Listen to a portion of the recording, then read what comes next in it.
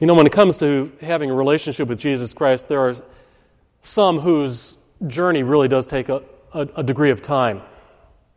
It's a long process for them to come to faith. They weigh the evidence, they test the claims, they observe those who believe and are believers. They observe them with a keen and a critical eye, wondering if this is to be true, and their decision really comes as a result of a long process, but one that is guided by the Spirit of God, and finally arrives at a place of decision, at a place where they see Jesus Christ, and in seeing Him, then are able to take Him to heart.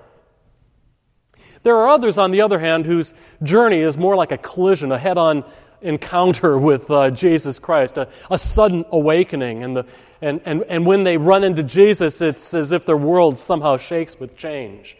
Last week we looked at the beginning of Luke chapter 19. If you have your Bibles, turn there to Luke chapter 19, because there we saw an example of the second kind of conversion, the sudden type. Zacchaeus meets Jesus, or I should probably say Jesus ran into Zacchaeus, and the words in that passage are all very abrupt. They're urgent, they're immediate. If you look at Luke 19 at verse 5, it says, Zacchaeus, come down immediately. And the words are right there. Luke is very, very careful to include the urgency of this all. In verse 6 it says, and he came down at once. And in verse 8, look, Lord, here and now I give. In verse 9 it says, today salvation shall come to this house.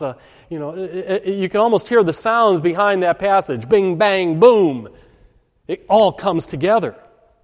After one meeting with Jesus, Zacchaeus' heart is set right. Immediately, we read, he sold his stock in greed, and he invested heavily in generosity, and his checkbook ledger then quickly reflected his new set of priorities.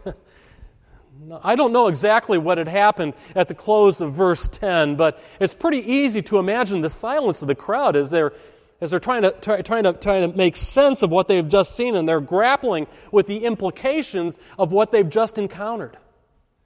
It says right away in verse 11, while they were listening to this, Jesus went on to tell them a parable. While they were listening to this. The mission of Jesus was ringing in their ears, the last words of verse 11, that the Son of Man came to seek and to save the lost. They've just seen it happen, and those words are ringing through their ears, and for them now it becomes a very teachable moment. In verse 11 it says, he went on then to tell them a parable, helping them make sense of this process. It's clear from the very beginning that the lesson in this parable is intended to be a major correction to their understanding of the kingdom of God, or better yet, a major correction of their expectation of what it would be to have a relationship with the king of this kingdom of God. You see that right away in verse 11. It says, he went on to tell them a parable because he was near Jerusalem, and the people thought, they had this in their mind, that the kingdom of God was going to appear at once. Bing, bang, boom. It's obvious that the people had formed certain conclusions about Jesus as well as the kingdom of God, and conclusions that were being strengthened by what they had just seen with Zacchaeus. That the kingdom of God would appear suddenly, bing, bang, boom. And that the Messiah would burst on the stage, bing, bang, boom. And that they would finally have a Lord they could embrace, just like he had embraced Zacchaeus, bing, bang, boom. Some of you may labor with the similar thought, or at least aspiration. You wish your life could be just as radical as what you see in others, like what you might see in Zacchaeus. You go through your days saying, God, would you please just zap your message on the sidewalk with a bolt of lightning? Would you do that for me, please? I want something radical. You've made it happen for others. Would you make it happen for me right now? But it doesn't. And you wonder, what's it all about? Now what do I do? Now, a relationship with Jesus Christ is incredibly profound, and the work of His Spirit is certain in its power. But in the telling of this story, Jesus reveals the depth of a dynamic that goes beyond the spectacular and comes down right to the mundane and the simple, to the lives that we live. And it takes us to the heart of what it means not only to be a disciple, but to become a disciple as well. Now, as I have it on your outline, the story includes a number of key ingredients, elements, as it were. The first element that we have, if you see it in the passage, is that there is a nobleman in this story who goes away, in verse 12, to a distant country to have himself appointed as king and then return. Now, let's be very clear about a few points here. This nobleman represents Jesus, who is seen already by the people with a high degree of nobility. He's a teacher, a prophet, a healer. There's tremendous respect that surrounds Jesus. And even as he's asked his disciples earlier, who do men say that I am? There are some who say, well, possibly you're the Son of God. There's already a nobility that belongs to Jesus. Make that connection and then go back to the story where this nobility leaves his estate or his realm of responsibility to ratify then his full identity as the king. And again, Jesus is illustrating the path that lies before him, a path which would then bring him to Jerusalem that would end in the cross, and that in the ending of the cross would certainly send him to a very distant country where his identity as King of Kings and Lord of Lords would be ratified. So we got that first element, okay? The first element of the story. The second element of the story is actually two parts. We have people, two groups of people. The first, 10 in number, are the servants of that nobleman. Notice servants, not slaves, servants. And they live their lives in whatever obedience there is in relationship with the nobleman. Their service, their daily agenda, their working concerns, and their affairs are pretty much determined by their commitment to serve the nobleman's interests, by their job. And whether or not they take that role of obedience to heart, well, that, in fact, becomes the biggest question that this story will reveal, how they've taken it to heart. So stay with me on that question. Now, there's a second group of people in this story here, and you see them described in verse 14 as the nobleman's subjects, the general population under his responsibility, under his authority. That's a general population who, whether they like it or not, and as the verse reads, they don't like it. In fact, they hate it. Please note that they were his subjects, which means that they did live with some degree of accountability under this nobleman. But not being direct servants, they weren't bound by the same sort of heartfelt obedience. And when it says that they hated, it doesn't necessarily mean that they were hostile or rebellious, as though, although some of them probably could have been, had their feelings been made known. But as for their hatred, it could have been as simple as they could have cared less about this nobleman, and that they just resented him. And in many ways, the big question in this story, the one that reveals the nature of the heart of obedience and its consequences for them, has already been answered. They hated this nobleman. So here's the elements. They're building up. We have a nobleman. We have two groups of people whose relationship with the nobleman will be tested. One more. We have a mandate. As part of their service, the nobleman hands over 1 mina to each of the servants with a specific instruction, a mandate. Verse 13, put this money to work until I get back. Please notice, it is not a gift, but it is a trust for them to invest that sets the stage for the fourth element that we have here, fourth element, which is a challenge. Verse 13, put this money to work, he said, until I come back. And that challenges a matter of accountability. There will be a day of reckoning, a day that finally arrives in verse 15 when he was made king, returned home, sent for the servants to find out what they had gained with what they had been given. And this challenge comes as a moment of truth. Now, before we arrive at that moment of truth, let me add some context. This is the longest and probably most complicated parable that we will find in the Gospel of Luke, which requires some care in study and understanding. Some of you may already recognize some of the elements of this story as being very similar to a parable that actually appears in Matthew 25, where a rich man with 3 servants hands out talents, not minas, to a vest and then measures their investment. Does that sound like a familiar parable? And you may think, oh, they're the same parable. They are not. Now, I'm not going to go into the deep weeds of exegetical debate between these 2 stories, only to say that I believe that they are 2 different stories with 2 different details meant for 2 different purposes. Now, they do share the same good plot line, and for sure, Jesus is certainly allowed to repeat himself in order to make his points in drawing a story. But let's take care to unwrap this particular parable. And to do that, it helps really to understand a little bit of background about this story. Look at verse 2 again. It says, a man of noble birth went to a distant country to have himself appointed king and then to return. Now, you may not know it, but there is a historical background to this story. It was probably clipped from the headlines and would have then been very familiar to the people. In AD 4, the year 4, can you imagine writing that on your check? 4. That's about it, okay? In AD 4, Archelaus, the son of Herod the Great, was in line to inherit his father's throne.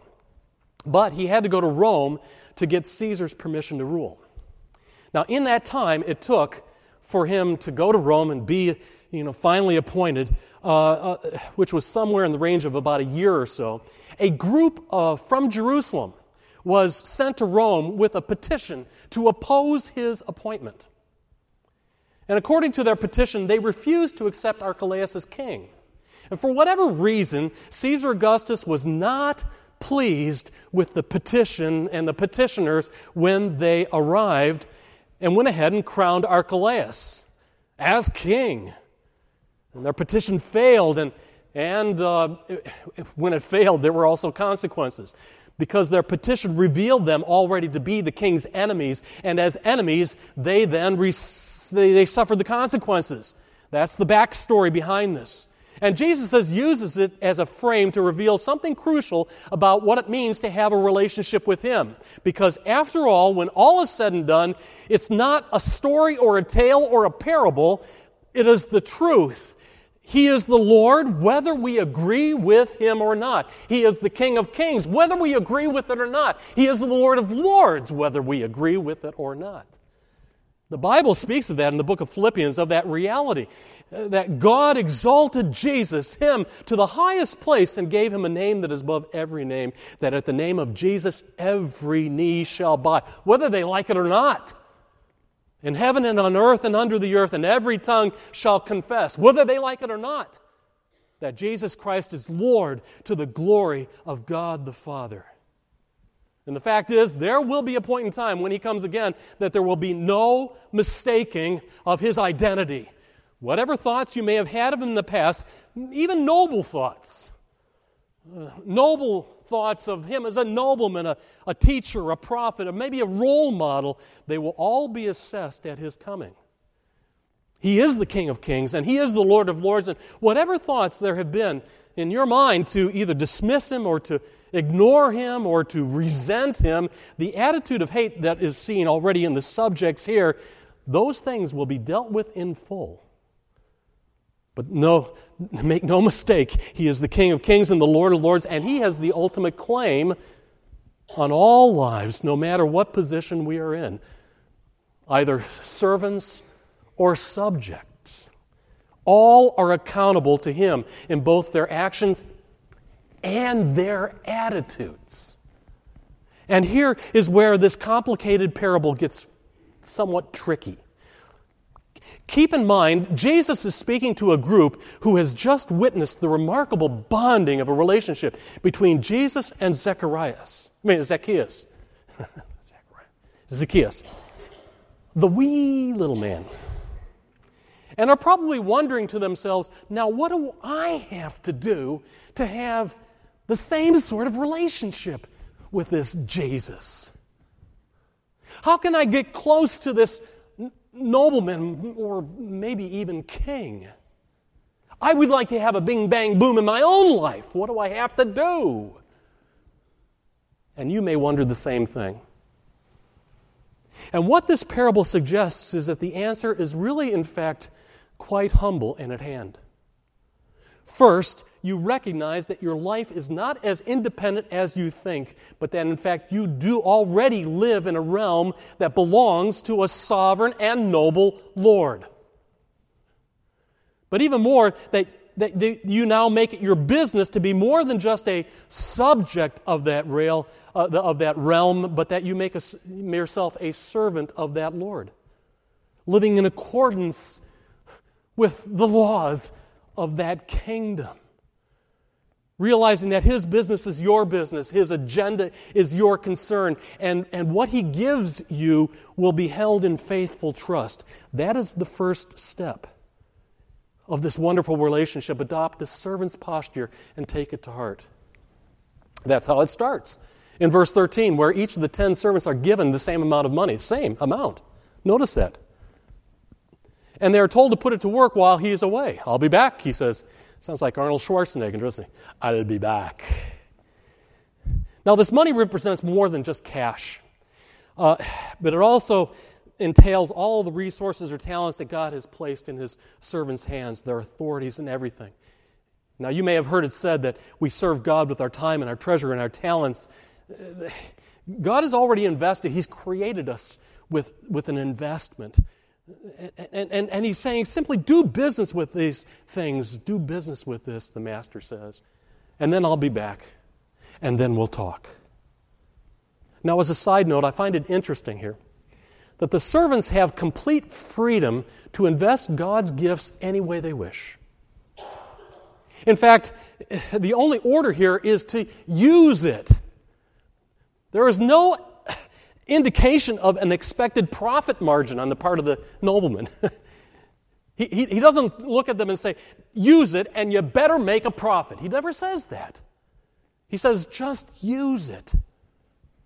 The way Jesus puts it, you sense that the Master has all the confidence in the world in the power of the currency He has given them. He has given the servants already some things that He knows will work if used. And why leave that impression? Because our Lord has all the confidence in the power of the currency that He has already invested in you, what He's created of you. And He knows that those who would be obedient to Him and would serve Him, and even in the most simple fashion, will eventually succeed. His only command here is to use it. Put it to work in your life. I love what Howard Hendricks has said. He says, it is required of us that we be faithful, not successful. Let me repeat that again. Because this is the requirement of these servants. It is required that they be faithful, use it, not necessarily be successful, and you better make a profit. It is required that we simply be faithful, not necessarily successful. Why? Because faithfulness is that wonderful discipline that does something more than just produce something out there. It is something that produces something in here. It opens our hearts daily to make our life all about the Master and not about ourselves. And such daily obedience to be faithful only allows us to recognize the fullness of our Master when He looks us in the eye and we see that He is more than just a noble person. He is, in fact, the King and the Lord of all. It's a daily discipline that opens our hearts and prepares us to receive Him as King. Now, please keep this in mind as you consider the people who are now gathered around Jesus at this moment. I really don't know how many there were, but I can imagine that in this crowd that was circling Jesus, there were a certain percentage of people here who were really serious about their faith, about their religion. Just like us, like you, maybe like me, they were serious about being obedient to their religion.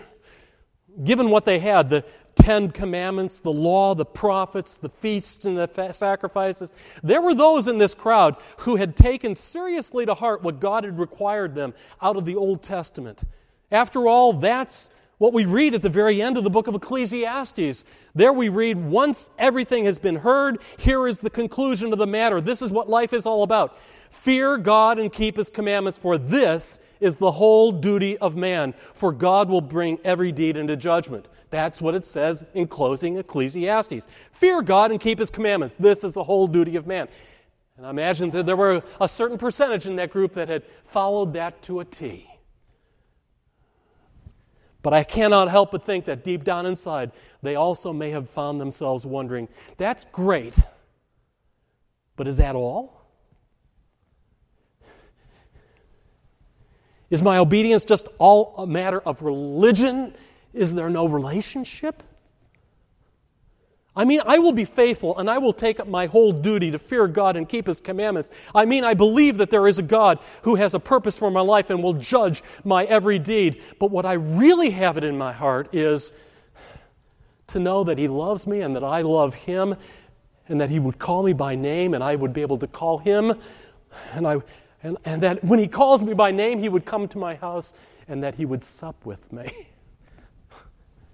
I want something more than religion. I want a relationship.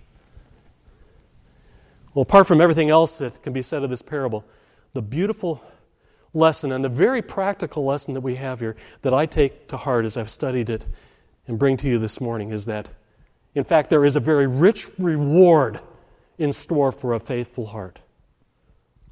When the nobleman returns, even though he is the King of Kings and the Lord of Lords, the first thing that he does is check up on his servants. He calls them into his presence. And if I were to paraphrase this particular passage, he calls them into his presence to ask them, hey, how are things going? How you doing? That's what we say in Chicago.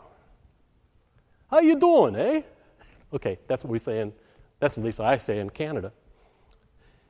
You see that in verse 15? He was made king, and he returned home, and he sent for his servants in order to find out what they had gained with it. You can almost hear the questions of, hey, so how did it go? And at this moment, their life of service is now being taken to a whole new level, one of relationship as well as responsibility. And when the first two give the report, it is more than just a financial statement. It is, in fact, a testimony of diligence and a demonstration of faithfulness. Look at the reports. Verse 10, the first one said, I was able to double the amount that you gave. That's my paraphrase. Verse 19, the second was able to say, I was able to get at least a 50% return.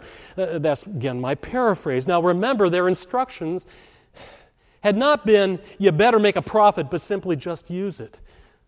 So I suppose it should have been no surprise that when the king speaks, that we find the real measure of success was what he had found in their heart and in their character rather than from their hand. Verse 17, well done, good servants. You've been proven trustworthy. Not you've been proven to be successful. No, you've been proven to be trustworthy, faithful. As if to say, you've taken my commands to heart, and that is all that I really had asked for you to do. And that's great. And I suppose for both of those two, that would have been enough to know that their service was acceptable in the sight of their king. But the king did not stop there. Notice this. He went on to take their service to a whole new level. Not just one of faithful service as servants, but now as responsible partners in his kingdom. To the first he says, I now give you charge of 10 cities. And to the other, I am giving you charge of 5 cities. Notice the significant change here. It is no longer a matter of money anymore. He's not handing out minas. It is a matter of shared governance, where he is making them partners in his kingdom. They now have a noble relationship, one with the king. And this is the rich reward, a relationship, a meaningful relationship, a noble relationship with the King of Kings and the Lord of Lords. What a relief for those who have been diligent in their obedience, the steady eddies who day after day and month after month and year after year do the right thing and do it from the heart, serving in obedience to God's claim in their life. What a thrill it is to hear the King of Kings and the Lord of Lords say, "Well done, good and faithful servant. Well done, joined me in my kingdom." I cannot help but think that those two words, "well done," contain all of the blessings that are promised by Jesus Christ to those who are diligent. The Sermon on the Mount in Matthew chapter 5 begins with a list of such promises of blessings. "Blessed are those who hunger and thirst for righteousness, for they shall be filled. Blessed are the meek, for they shall inherit the earth. Blessed are the peacemakers, for they shall be called the sons of God." Not just servants, but children, part of the family of God. "Blessed are the pure in heart, diligent and faithful in all things, for they shall see God." And in seeing God, we'll hear from Him two words that will matter most. "Well done. Well done, my good and faithful servant." What a gift. And it's one that touches so many hearts.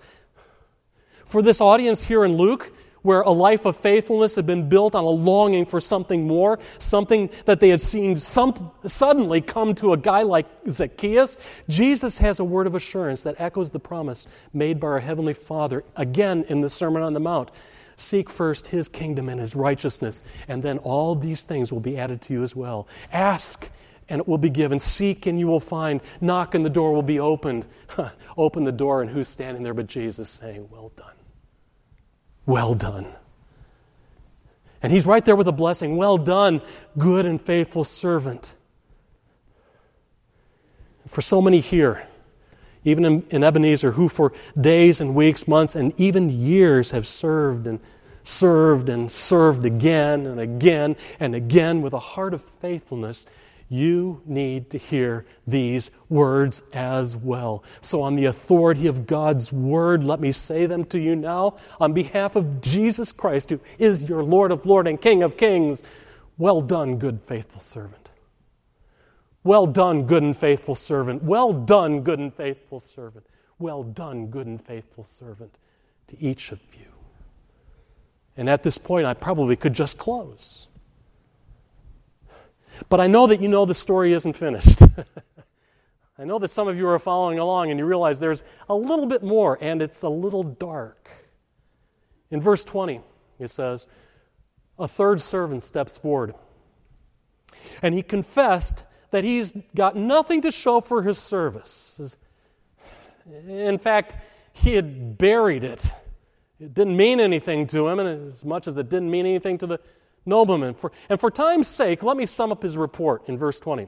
Here's your mean it. Take it back. It's unused. It didn't mean anything to me. I wasn't sure if you were ever coming back, but if you did, I know you're a hard man, so take it back. Can I go now? Can I go now?